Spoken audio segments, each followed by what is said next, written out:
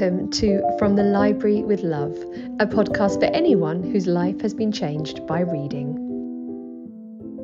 So many readers have got in touch with me since reading The Little Wartime Library to tell me how much they enjoyed reading about libraries in wartime, a facet of history many of us know very little about.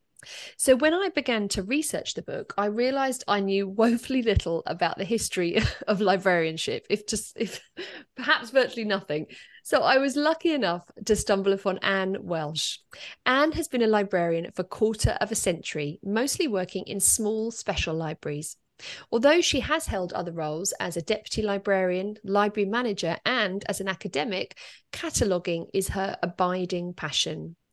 The way people make, share, and interact with books fascinates her. She also has a brain bursting with knowledge about the history of librarianship and was kind enough to allow me to pick those copious brains. Welcome, Anne. Thank you. Holding her head in despair now. Very embarrassed. No, you were great. You were sort of a research gold for me. I was at that point where I was really flailing about thinking, God, I actually know anything and I need somebody to really put it to me in layman's terms. So on that subject, I'm going to launch straight in with my first question, Anne. What is cataloguing? Because you run your own cataloguing company. What does it mean to the person on the street? So cataloguing, I always say to people, is a hidden activity that you see the product of all the time. Anytime you search any database, not just in libraries, somebody has had to input that data. And in order to come up with that data, they've had to think about what information is recorded. So I have a couple of books here that I might quote from later. And for example, here I've got Broken Pieces, A Library Life by Michael Gorman.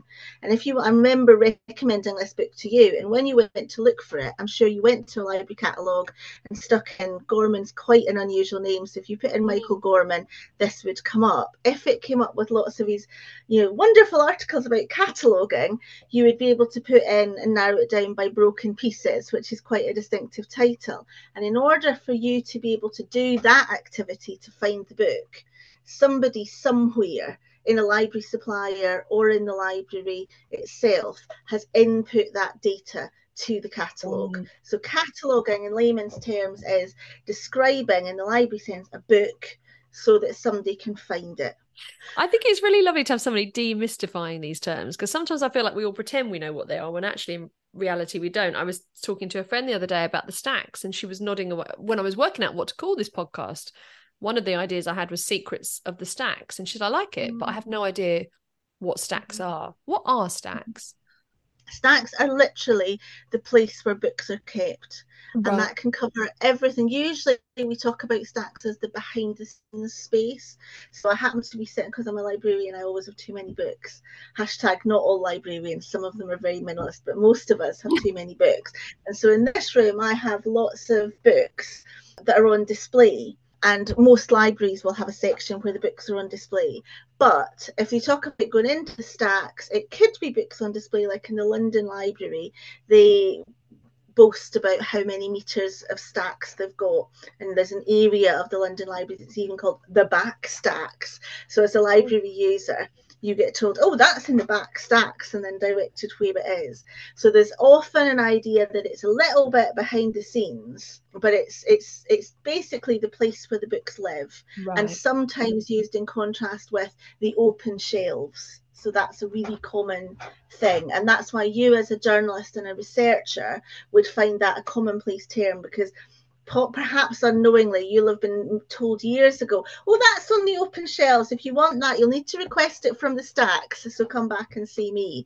And you'll have absorbed the meaning through osmosis, whereas I'm guessing your friend isn't somebody who's doing a lot of research, so he or she goes into the library and finds what they want and comes out again. So people who aren't us, Kate, can go their entire lives and never need access to something that's in the hidden away section of the library, but still use the library quite happy because they're a happy borrower. Yeah, a happy borrower. I like that phrase as well. And so on the next sort of logical question then is, what is, and I think most people probably have an inkling of this, what shelving is. Yeah, so literally anything can be a bookshelf. If you got two bricks and put a plank of wood across it and stacked books on top of it, that you could call that a bookshelf. And if you have it in vast quantities, you talk about it as shelving. And we don't talk about shelving any differently in libraries as we would in a house. You know, if I have a mate who's a builder and if he was going to put shelving in somebody's house or in somebody's garage or in IKEA, you know, where they talk about shelving, it's just exactly the same thing. The only difference with libraries that mystifies people is they can be very obsessed with how tall the shelves are, because as books expand or as runs of books expand, you need to be able to move them about. So you always have to record the height of the books, and it makes it easier for when you have to do a bit of planning to know. It's no good if I had shelves that were half the height that they are at the moment. So most of my shelves are set to either 30 or 28 centimetres. Because I'm a librarian. Most people think a paperback is about 21 centimetres. They get in their stuff from IKEA, set the shelves at 21 centimetres and are amazed at the paperback. It's like, oh, trying to squeeze and rip their paperbacks to get in. Don't get your library shelves from IKEA is the moral of the well, no, they're brilliant. Honestly, all of my shelves, I think I've got some very fancy pants shelves that are not from IKEA, but most of my things just live on IKEA shelves. They're adjustable. Great, I love it. Okay. Doesn't exist.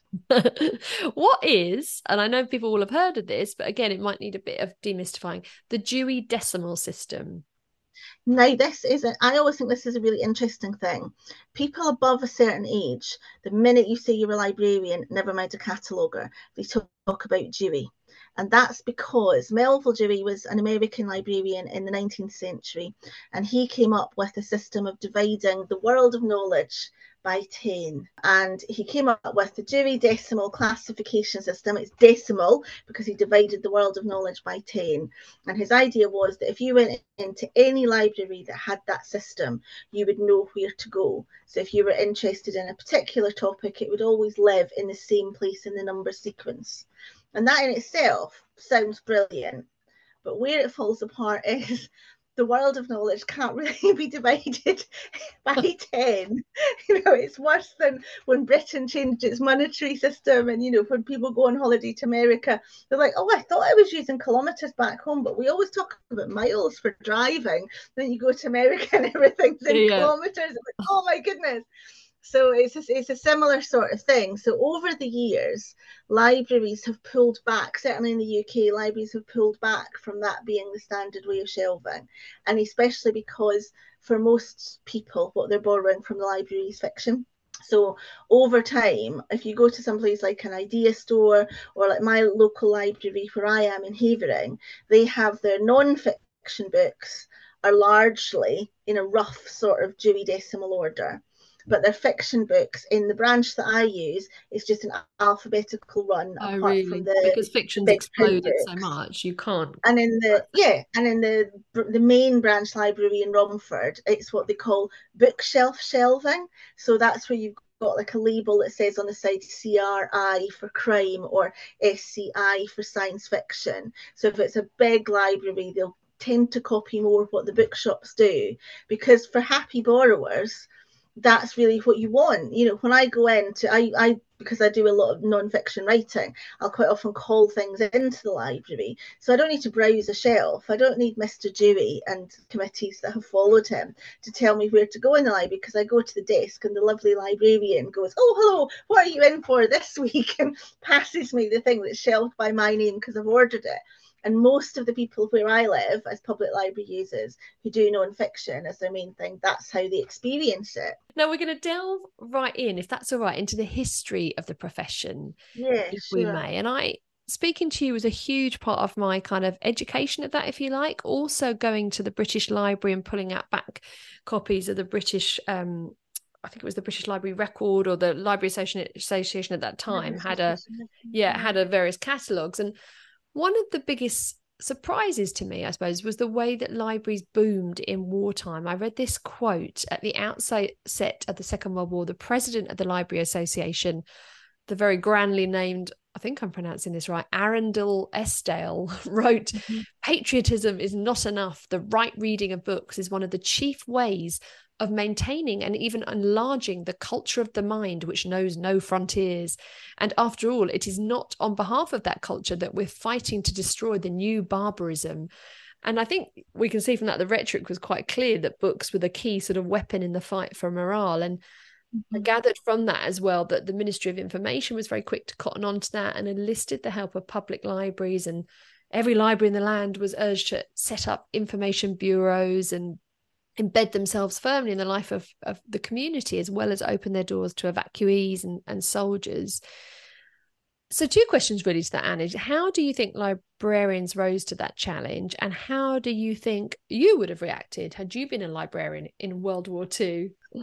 I'll answer that in reverse order. Okay, yeah, why I not? don't think I would have got to be a librarian in World War Oh, II okay. because I would say classism is something that has been a real problem in the profession. It Okay. was always very much a middle class profession, and anybody who's Scottish and listening will probably be able to detect that I am not from a middle class background. I already said my dad was an electrician. My granddad was a coal miner on one side and a pavior on the other. And the reason I don't think I'd get to be a librarian is because my granny really, really wanted to be a librarian, but she had to leave school, as everybody did in those days, at 14. And although she always came top in the class every year, she had to leave, and she initially went into domestic service and then became a laundry maid and a seamstress. And even the person who did become the librarian in her local area had been at school with my granny and grandpa and was always treated us very well, because they were always very embarrassed, because they self-confessed as, oh, I was one of the thickies in class, and your grandpa had to go down the mines, and Jenny, my gran, had to go and become a servant to somebody. And I was like, yeah, them's the breaks. So I very viscerally feel that women like me, and even men like me, if my grandpa had wanted to be a librarian, we wouldn't have got to do it. So that's an easy one for me to answer. I don't think I would have been. I think I would have been one of the girls that volunteered for the Navy life in World War II. Would you have done? And I think my talent for organising would have seen me where I actually grew up in Largs. I think I would have ended up as a wages clerk or on the comms desk at either what we knew as the Moorings Cafe was requisitioned by the Navy in World War II and became where one part of the naval wages were done. And when people went missing, they were marked as at that particular naval base. And there were 2 other naval bases at which Wrens were based, and a lot of they came from all over the country, and there was a real mixture of class. So I think World War II, for people like me, the opportunity would have been to sign up and enlist. And as a Wren, you were unlikely to have to see warfare. I wouldn't have had the ability and the empathy and the skills to volunteer as an auxiliary nurse. But I think I would have probably been, if I was lucky, a shop girl, and I would have gone, I'm going to sign up for the Wrens, and I would have set all of the tests that they gave to people, and the competence for organising stuff would have put me. I wouldn't have been allowed, I don't think, as a Wren. It was always male storekeepers as far as I know. But I think that's what I would have done. So that's an easy one for me to answer. That's so interesting that you've identified that, and that actually you're probably right. It probably would have been a springboard for you, as it was for so many women, out of drudgery and into opportunities that they wouldn't have previously been afforded. Like what other point in history could a scullery maid become a Wren, and mix with people from all different backgrounds? So that's fascinating that you wouldn't even probably have got to be that librarian, but you could have found your lives elevated in other ways. Yeah. And then I would have campaigned in 1946. Legislation came in, as you know, for the government to, homes for heroes was one part of it, but also they wanted to provide jobs for heroes.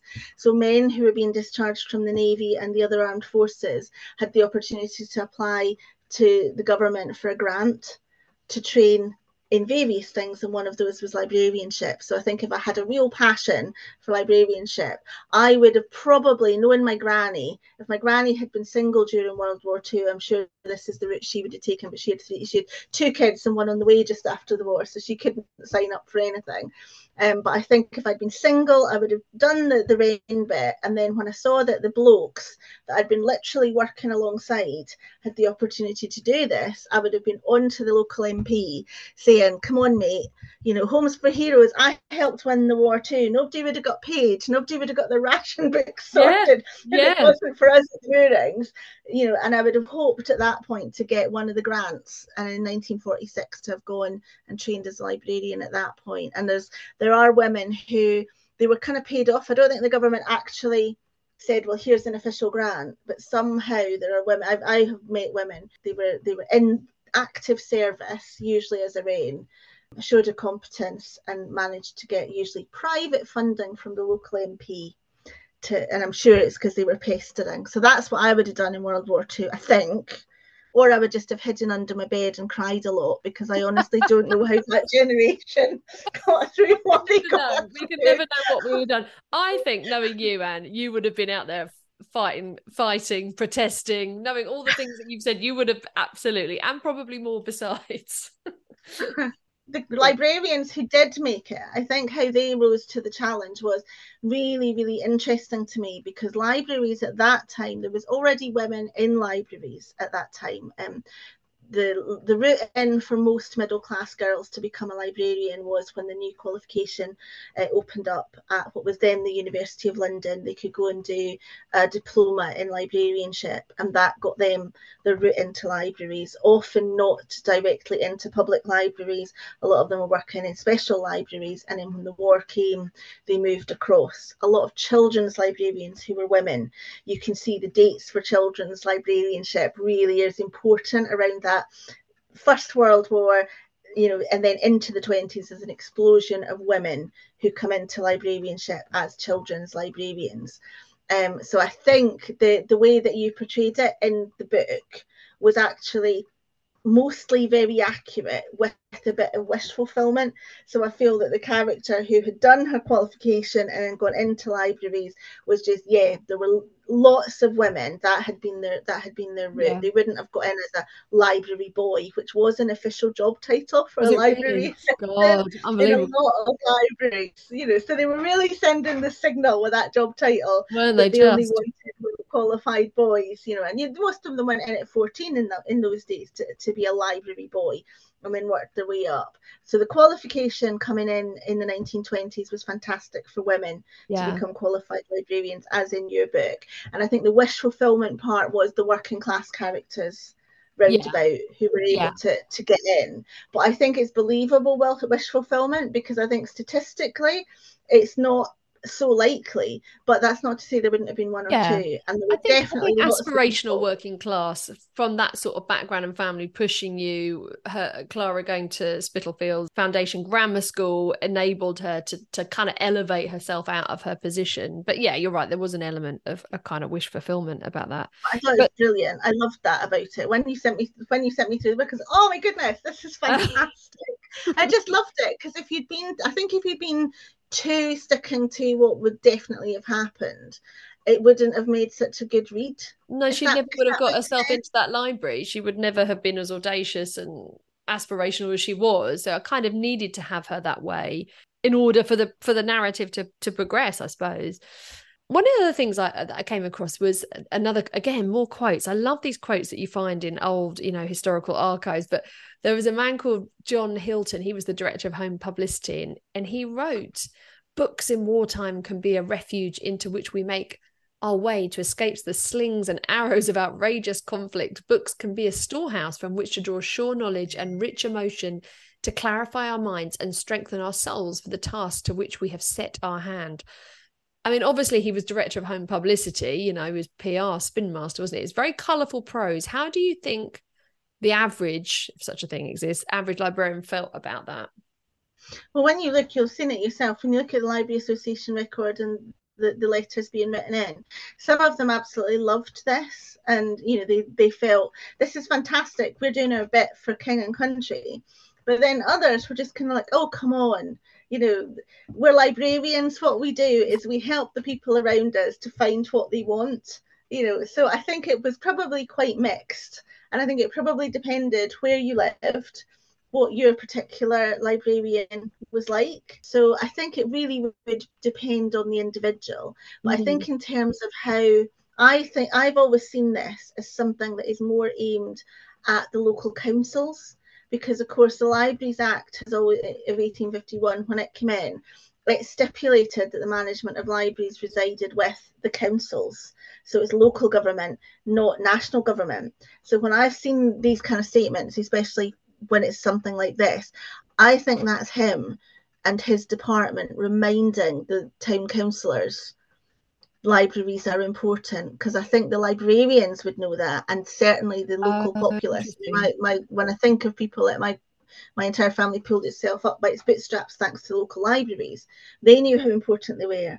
But this layer of, you know, the guys who had fought in the First War and weren't called up for the second because they were too old, you know, the kind of posh blokes who for some reason hadn't been allowed to go and become a colonel someplace, who were at that time, when all of the actual active men are off trying to defend Britain, the people who were sitting in that local government were not our best first choice a lot of the time. No offence to them, because a lot of them did fantastic jobs.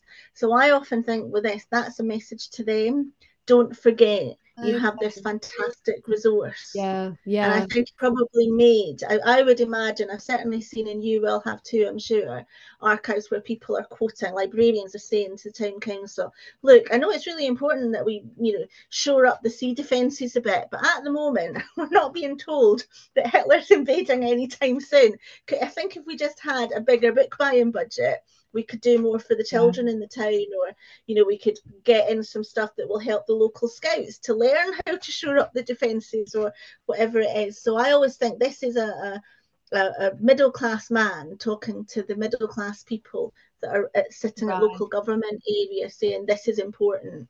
Yeah, and when you mention that middle class sort of governmental level, and I'm probably skipping forward a question here, but it kind of reminds me of the character that I based Pinkerton Smythe on, who was somebody who found himself in that position, who didn't understand the library system, who looked down upon, especially as he saw them, the fluffy children's librarians who'd found themselves elevated up. And one of the things I suppose the information that I digested from all these different sources was, you know, how long the list of Blitz libraries was, you know, quite a depressingly long one. I think I don't know where they get this figure from, but an estimated 750,000 library books were destroyed during the bombardment, and librarians were there very much in the thick of it, helping to salvage books as well as rehousing the homeless. They adapted to wartime conditions, opening for record hours. For the first time ever, branches opened on Sundays to allow factory workers to change their books, as well as, of course, you know, libraries popping up on underground tracks and mobile libraries launching, and, you know, all these incredible librarians reacting with such agility and creativity. And therefore, who better to deal with those emergencies with compassion and empathy than female librarians? And it was you, Anne, who introduced me to that phrase, the placeholder, which really struck me, and thought, God, what a thing to be called at. Can you explain what that means and why it was sort of relevant to characters and librarians like Clara? Yes, I'm going to turn to Michael Gorman's book, because Michael Gorman was born in 1941, so his recollections of during the war are quite scant, as you would imagine. But he became a librarian. He started as a library assistant, I believe, in 1957. And if I can just find the right quotation, when he started, he's coming in just after the war, and as I said, when people were demobbed, they were given an opportunity to apply for a government grant to retrain.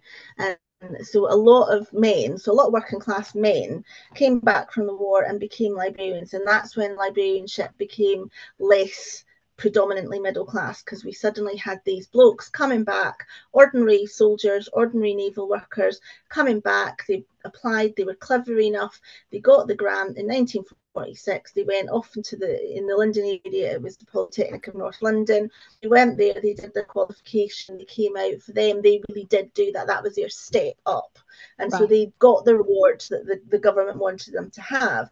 And in the background to that, what you had when Michael Gorman started was a lot of men who felt going to war had been the making of them. like those men I've just mentioned. They also had a lot of women who, as you said, had stepped up from the position of children's librarian, occupied what was the librarian in charge, chief librarian, as the title would have been in those days, role, and then were asked, oh, the chief librarian has survived the war and has come back. You're back to being children's librarian again. And also the kind of forgotten part in this matrix are the men who weren't fit to serve.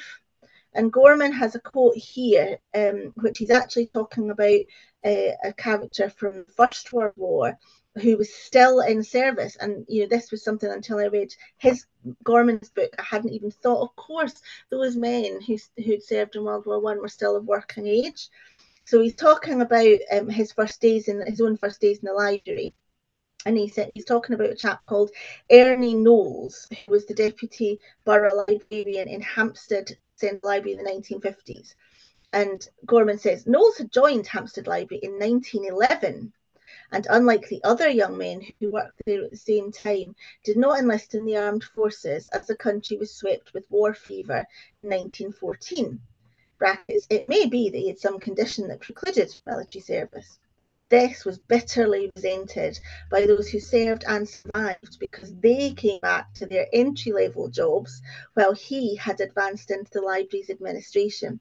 That bitterness was often expressed to me by the otherwise cheery Mr. Jones, with whom I worked later in the Kilburn Branch Library 40 and more years after the Great War had ended. And that speaks to exactly why the government, having learned from what had happened to the likes of poor old Ernie Knowles, or lucky Ernie Knowles, depending on your perspective, they wanted to avoid that, which is why they offered people this chance. But the men still came back, and for those of them who were sitting at a decent level, the women or the other people who had not gone to war were kind of shoved into a lesser position. So they literally were keeping the place. God, it's such a complex issue, and it's interesting to view it through the gaze of librarianship, because obviously that was happening on a wider level in every profession and industry in England after the war. You know, it wasn't just librarians, was it? It was everybody, that all these women that stepped up and out of the home and into the workplace and found autonomy and agency and discovered themselves, were then afterwards having to step back. But I was also intrigued at the attitudes about women and what they were reading, not just what they were doing in war, but what they were reading.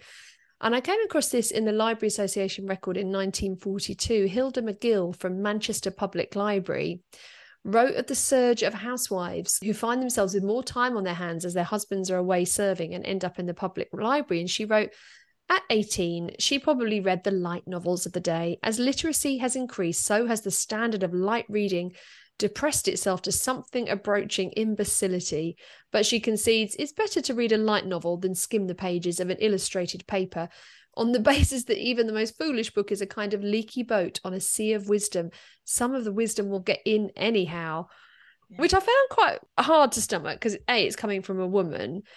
But then I also, in the same day of research, I also came across another quote. I can't even remember the male librarian's name, but he said, if women should have enough energy to read anything but trash, we should be doing them a real service if we prevented them from reading. So it's kind of hard, isn't it, to read that sort of attitude towards women. Have I just picked out unfairly, do you think, two particularly sort of condescending comments towards women, or was it more deeply entrenched, do you think? Well, I think that the important thing to say is it was ever thus. I mean, in Jane Austen's period, Yes. that's why she wrote Northanger Abbey, wasn't it? Well, it was ever thus. Was ever thus, because, because, that's why, or as far as we know about Austen's intentions, that's partly why she wrote Northanger Abbey, is because her fiction was being held up as, well, it is a novel, but it is quite good. Walter Scott is a novel, but it is quite good for you. And Jane Austen herself, we know, read voraciously, and she apparently loved, you can see from the correspondence with Cassandra, she loved a good old Bodice-ripper. So Northanger Abbey being in the Gothic style, and you can look at the reviews that came out then, and people were scandalised, because by this time it was known that it was Miss Austen. It wasn't a man who was writing. And they were scandalised that Miss Austen was kind of familiar with this and even adding to this genre. So I think there's always been a fear, and it always seems to have been connected to the fact that it's regarded that it's largely the women that are educating the children. So, and I think some of it is related to Okay. this kind of this level of control. And it is true. I mean, growing up in a household where there are books makes you more likely to want to read yourself. And obviously, if the book you pick up is a good book, the kind of instinctive thing for adults to think is, oh, you're going to read better fiction. All the research that's ever been done shows just reading is the thing. It doesn't matter if you read the back of the sauce bottle and the cornflakes packet. It doesn't matter, God forbid, but if you're reading, your dad's soft porn, it doesn't matter. Just reading from a young age is what makes you literate, because it allows you to read, make your own selections and choose. So this attitude in World War II, I don't think was different from in World War One or in the period before. There seem to be more people speaking out about it whenever the men are away. So I think as well there's this aspect of control. So not only did women have more time, but I mean, unless like my granny, you were married to a miner, the miners were categorically not allowed to sign up. Their job was to be down digging and literally did 12-hour shifts during World War II. So they were not allowed to sign up. So miners' wives still had their husbands there, but they were down the pit for 12 hours rather than 10 hours during World War II to keep the nation and all the warships and everything fueled. So most women were off the hook. They didn't have their bloke there to say, what's the reading, darling, and supervise them. So I think there's this fear of, if you can't control your wife, and then you're not controlling your children, you're not seeing children growing up. But I'm not trying to say it's okay, but I do think that we see these peaks. In Austen's time, of course, they were at war then, weren't they? So a lot of the literate classes, the men were off, commandeering naval vessels, and the women were at home reading goodness knows what of these novels to the young children growing up. But again, turning back to Gorman, and I'd forgotten he said this, because you introduced me to Forever Amber, and I'd completely forgotten That's that my the gift quote to was in you. here until I was what a gift it was. I learned so much, Kate. I really did. I was such a Presbyterian that it really was an eye-opener. So obviously by 1957, Michael Gorman doesn't consider Forever Amber that racy, but we know from everything that we've seen written about Forever Amber when it first came out, now at the time it was the must-read novel for lots of women of all different classes, whose men were away to keep them going. Yeah, and isn't that interesting that by that period it wasn't considered quite so inflammatory, and yet when it was released, I think it was released in America in just after the war, actually 1945, they were burning it on the streets of Boston and it was banned. And I mean, I know I used a bit of creative license to bring it into the tunnels in the war years, but because to me it seems so reflective of the sort of book that in a way women would have just devoured. And you can understand why. There's this ruthless, scheming character who sort of romps her way through the ruins of Restoration London. She's irrepressible, isn't she? And she was sort of holding a mirror up to the way some women were behaving in real life, albeit with more sensation. And I also like the fact that I wonder if in World War II, women were reading this book with very vivid scenes set during the Great Fire of London and the plague, and life was catastrophic, but that the country somehow survived, and so too this shall pass, that there is some element of perhaps reassurance in looking back at the past and historical fiction, because it certainly was a very popular genre during the Second World War. Oh my goodness, yeah, I think so. I think Gone with the Wind, I think, was one of the most read library books by 1943.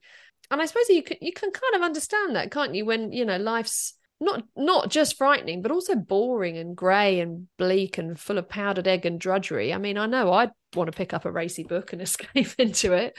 Would you agree?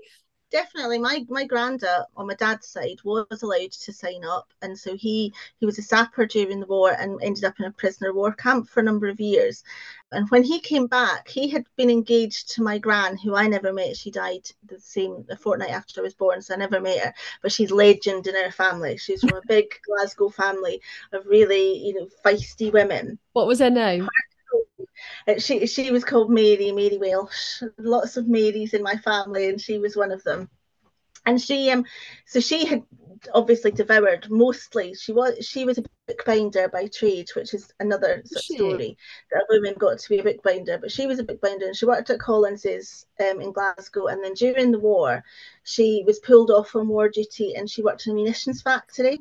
And because she'd been a forewoman at Collins's, she was a forewoman in the munitions factory. And so one of the big stories in my family oral history is that when the men were coming home, they knew when the last troop train would be arriving in Glasgow. And my granny had to say to the girls as they got the word that their man was home, she was the one that had to say, yes, you can go and meet him. And she knew that if she hadn't heard that Davy was home on this particular train, Davy probably wasn't coming home. And she ended up with the other sad women who finished their normal working day at 5 o'clock. She got home to her mother's house where she lived, and who's sitting at the table cutting all the fat off the piece of bacon that her mother had to bribe somebody probably to get for him, but said Davy, because he'd come home on the troop train and thought, oh, Mary will still be at her work. I'll just go round to her mother's house and wait for her. He had no idea. And she said, in a way, she's furious, but in another way, she thought, well, not changed then after all these years.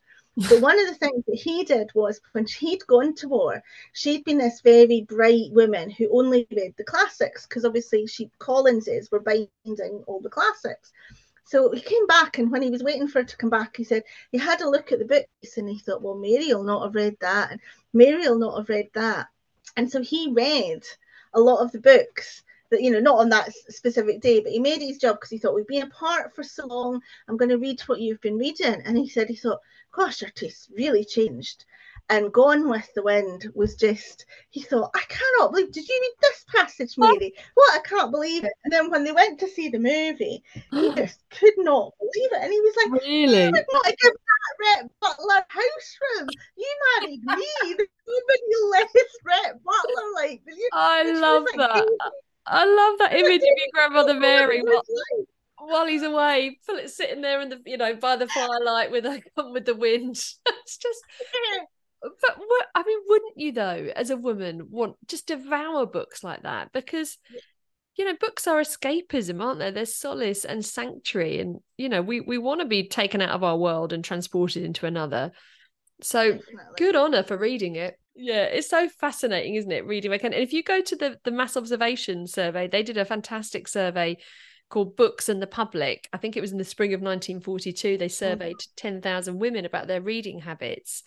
And it was just such an eye-opener, not just for the thoughts and feelings of women whose opinions would ordinarily be lost to history, but just the way that they spoke and the way that they talked about their relationship with reading. I think one woman said, oh, when I'm knitting, I can't, in my head, I can still hear the bombs and I'm still attuned. But when I'm lost in a good book, real life falls away. And I thought it really got me thinking about what reading gave women in wartime, and that brief, to press pause on that lonely churn of your own thoughts, and what a relief that must have been, because there was no phones, and going to the theatre or the cinema was the pictures was a treat and not always accessible in during a raid. So God, it must have been an incredible resource for women all over, all classes, all backgrounds. Definitely the equivalent of watching binge watching a box set. Yeah, right, exactly. Now, I've gone off on a bit of a tangent there. One of the questions I wanted to ask, because we're talking a lot around men's attitudes and misogyny and so forth. Maybe we need to delve back into the founding of the public library to understand people's attitudes towards women and reading. Can you tell us, when did the first public library open and why? So there's a split here between Scotland and the rest of the UK. So Scotland, through the Sunday school movement, was always much more literate than the rest of the UK. So for England and Wales, the Public Libraries Act was passed in 1851, and there were some libraries that were already in existence. So a really nice one is in Canterbury. The local sort of bigwigs in Canterbury had already been getting the funds together to found a library. And they'd got the money together. The building was halfway built. They were also some of the men who were involved in getting the Public Libraries Act through. And so they had a nice new, ready-built, almost complete library. So Canterbury was one of the first that you could say opened under the Public Libraries Act, but that was because Oh, they'd had a little bit of a run up to it, because if the Public Libraries Act had failed, the good townspeople of Canterbury were going to open this library anyway. So I think that's what causes a bit of confusion for people, because you've got this big bang date that the Act was passed, but then you do find libraries across England and Wales, and even more in Scotland, where they'd existed before that particular okay. date.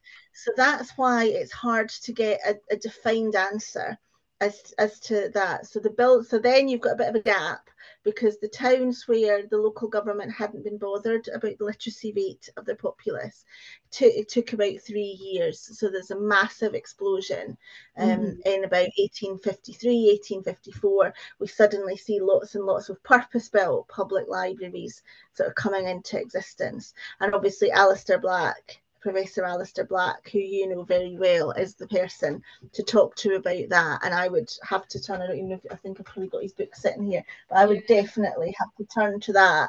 And I would say whatever he has said will be right. But I think for people listening, the reason why it can sound quite confusing is because you can think, well, in our town, we've had a public library since the 1700s, and what will have happened there is you'll have had a private library, a private group of individuals who want to allow the citizenry to read, will have Yes. set Yeah. something up, and then they'll have seen the new act come in, and either straight away or once they've seen that it's bedded in well, they'll have gone, right, I will pass this on to the local Right. council. Because when it first came in, the benefit of being a council library, so a public library in the sense of being council run, Yeah. in the early years was great. A bit like the NHS, there were doctor surgeries who came into the NHS as soon as the NHS opened, and then there were doctor surgeries who Right. came in a bit later. And in the founding years, it was a boom time, and it was marvellous. And then over time, as happens with all public services, they start to get a bit taken for granted Yeah. and a bit tarnished, and it's not so good. I'm so glad you explained that, because when I was over in Jersey researching the Wartime Book Club, which is the companion book Oh, to the Wartime yeah. Library, I discovered St Helier Public Library had been going since something like 1740 or thereabouts, something like that. And I remember thinking, oh, that predates Manchester, but I think it's that word it was a private library, which then Yeah. later became a public library. So that makes more sense to me now as to why Yeah. that was. I Um, think if you think about it in terms of council run, yeah. because you could be a public library, like the first public library I think in the UK was in a small town in Scotland, which was a mining village, Leigh Hills. I can't remember the date of foundation, but I think I'm right in saying that's the earliest public library, in the sense that you didn't have to be a particular kind of person to use it. You could go in and you could use that library. So public in that sense, rather than an academic library where you have to be studying at that university or have a letter of introduction. Generally, in colloquial terms, we say public library to mean council run.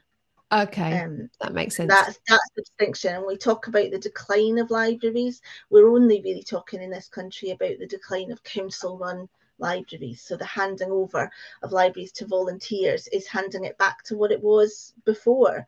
And Oh, that will not be a good thing, but it will be, it's a return to, the sea yeah. closing over, the wonderful eruption of It's councils that so, actually cared about yeah. education of the populace. It's so interesting to see the ebb and the flow and the evolution of libraries and how they've changed and reacted, and which leads me kind of to my next question, that going back to the war years, how much do you think the Blitz and this concept of reading for victory, which I know wasn't an official propaganda kind of slogan, changed the library service? Do you think, Alistair, who you mentioned earlier, he said to me that in America, librarians had for decades been much more relaxed about giving people what they wanted. He said in Britain, it was not until the Second World War that the trend towards accepting the lending of fiction as a legitimate function of the public library quickened. You know, he felt brought about by this acceptance during the Blitz to give women what they wanted, to give them the fiction that they needed to keep their morale up. Would you agree with that? Do you think it kind of changed things dramatically? I would say so. And I would go further than that. And I would say it's the presence of women as readers in the public library. And I know, again, I keep going back to my own family, but they're just so typical, like just typical No, working it's class great. And families. it makes a You human know, side of it. I like it when you do that. And they were from like, so one of them was from a mining village and the other part of my family was from a bigger town. And so, but their experience of libraries is, you know, both my grands and my granddad's sisters, he had many, many sisters, their experience, I think, was just really typical, certainly of our area. And anytime I talk to other working class people, they've always got grannies and great aunts who are exactly the same. And basically, the sheer labour that working class women had to put in just to do the laundry, just to do the ironing, just to cook the dinner. Most of them didn't have refrigeration in the house, so they had to go shopping every day. The amount of work that they had to do and the timing of it. I mean, the thing that both of my grands really had, so one gran wasn't married, she was living at home with her mum, and the other one was married when war hit. And for a start, my grandpa, who was in the pit, was down the pit longer. My granny, when she waved goodbye to him in the morning, not knowing if he would come home, because they were on the bit where the Luftwaffe would drop the bombs that they hadn't spent in Glasgow. Oh, So yeah. she'd say goodbye to him. So her war thing was she had it easy because her man was there every night, but every day he might never come home because if they dropped a load, that was the pit gone. But he was gone for a longer chunk of time. So my granny on that side was an inveterate reader. She used to call it her incipient sin. And, you know, she was an inveterate reader. So she'd get Really? all her work done in the same time that she had pre-war. And then her man wasn't in. And the same with my other granny. She had been given many more household tasks to do by her mum pre-war. But because Mary and a couple of the other girls were doing their bit for the war effort, her mum didn't give her as many tasks to do when she got home because she'd be tired. You know, rather than just humping books about, which, you know, would be just as heavy, she was humping muniments about, and somehow her mother could picture that as heavier. So she had more time to read. So I think just the presence of women, I think Yeah. women, especially below stairs women, as it were dog tired. Yeah. And you know, and the rents. I mean, I know, like in Largs, this the library usage boomed. It's always been a tiny library in Largs, but you suddenly had all of these naval officers and all of these rents, and there was books in the hotels that they'd requisitioned, and there was navy books there. But you know, these women, they went and saw a movie. They wanted to see the book that Yes. accompanied the Yeah. movie. Yeah. Well, I don't know who the branch librarian was in Largs at that time, but he or she would not have turned down a serving naval officer. No, of course Do you not. know what I mean? If you go in Yeah. as a woman in uniform and you say, I Yeah. want to see Forever Amber, and some wee jumped up guy that hasn't been allowed to serve at all says, no, you can't. I don't think you're going to take it. So I think women had a lot more time, literally a lot more time to themselves, where they weren't just doing, and you could take your children to the library. So you weren't being a bad mother. You know, Mm. you could say to the kids, come on, let's go to the library, you can get new books. So I think the way you portrayed it in the book, I think was probably fairly accurate for Yeah. those kind of average British women. And Yeah. once you've opened that door, it's open. I think Right. before a lot of women would say to the men, when you get home from work, can you take the kids to the library? Or, you know, they'd say, like my Aunt Betty, she was alive during the war. She was quite old during the war, but still a child. And she can remember going to the library on her own before the war. And then during the war, my granny went with, because granny wasn't waiting at home for grandpa to come home from the pit for another couple of hours. So everybody went to the library, and Yeah. surely that must have been the same across the country. I must have been. Oh, well, it was, wasn't it? It became a much more female space, which changed the face of it forever. And I love that. And that's why I wanted to plow all that into the wartime library so that people understood that this was a place that women could come, that was safe, that was where they wanted to be. They could be around other women. They could take out the kind of fiction that they really wanted to read. So I love hearing it through your grandmother's eyes, what it meant to them. What was that phrase you said? A something sin. An incipient sin. Is that how she regarded reading? Or that was what she called reading? Yeah. Because she would always have mending to do for herself, and then she took in mending for other people for a little bit of pocket money. And so there was always, like, you know, my granny's house always very neatly folded. There was always something Yeah. productive to be done. Yeah. But if she got to a good part in her book, she would be And I must admit, as a freelance, that's one of the things that I noticed being a freelance rather than working in a library. If I Yeah. get to a good bit of a book, I was slightly late tuning in because I just got to a good bit in my book. I was literally, I think, about 4 paragraphs away from finishing Shan Hughes's Pearl. And I was like, oh, Kate won't Really? mind it. I'm slightly No, late because I'm just going to listen, finish this. listen, you're talking to a woman who understands. I'm always the one who lies in bed and my husband's lying there and he's like, will you just turn the light off? And I'm like, just one more page, just one more page. You know, he's got insomnia, meanwhile, but I can't help it. And I think so many women listening to this will agree. I was at an event over the weekend at Chatham Dockyards and the doors opened and this woman just made a beeline for my stall, Leslie. She's a chef. And she said to me, I won't say the exact word she is, love reading. She said, I am like, she goes, and I love history. She goes, I'm like a sponge. She goes, I just soak it up. She said, I read 2 or 3 books a week. And I was like, a week? And she's like, yeah. She goes, I work in a factory. I have 2 o'clock on at 9. She goes, I set my alarm early. I get 2 hours in before I go to work and then I read when I get back. It was so fascinating to see the way she devoured books and what they meant to her. You know, a lovely woman, Leslie, she said, I've got a really boring job in a factory packing. She goes, but books, that's my escape. So, Anne, how and where do you read? Anywhere. It really is as simple as that. Not all librarians, but I am the stereotypical librarian. I'm very rarely not reading, you know. And do you read Kindle or paperback or hardback? Pretty much everything. I read Oh, everything from early modern books, you know, literally like first editions of things because I'm lucky enough to get to, you know, work in that field. I listen to audiobooks, I read on my Kindle, I read paperbacks, I read hardbacks. okay, that's really interesting. And I always ask my interviewees 3 sort of payout questions, if you like. And I find these the most fascinating and sometimes revealing of all. What was your favorite childhood book, if you had to narrow Okay, it down to one? so I was called after Anne of Green Gables. So my mum would like me to say Anne of Green Gables. So that was obviously her favourite childhood book. My favourite childhood book was A Bear Called Paddington by Michael Bond. Oh, of course. Still my favourite book now. If you said I had Oh, my favourite book of all time, it's the first Paddington book. really? I used to make myself marmalade sandwiches. I still love a marmalade sandwich, actually. I haven't had one for ages, just because of that. I was so obsessed with it. What's your favourite library? I can't pick an absolute favourite library, to be honest with you. And especially if anybody that knows me listened, they would be furious. The library Yeah, that's unfair. the libraries I'm spending most of my time in at the moment are the London Library, which is just if anybody can afford even to buy a day pass for the London Library, it is worth doing. It's just wonderful. Constantly London Library. I'm constantly at we've got 2 boroughs that we're astride, so I'm constantly at the libraries here in Havering. I love watching people. I'm doing a lot of creative writing at the moment, and libraries are good places to look like you're doing something and watch other people.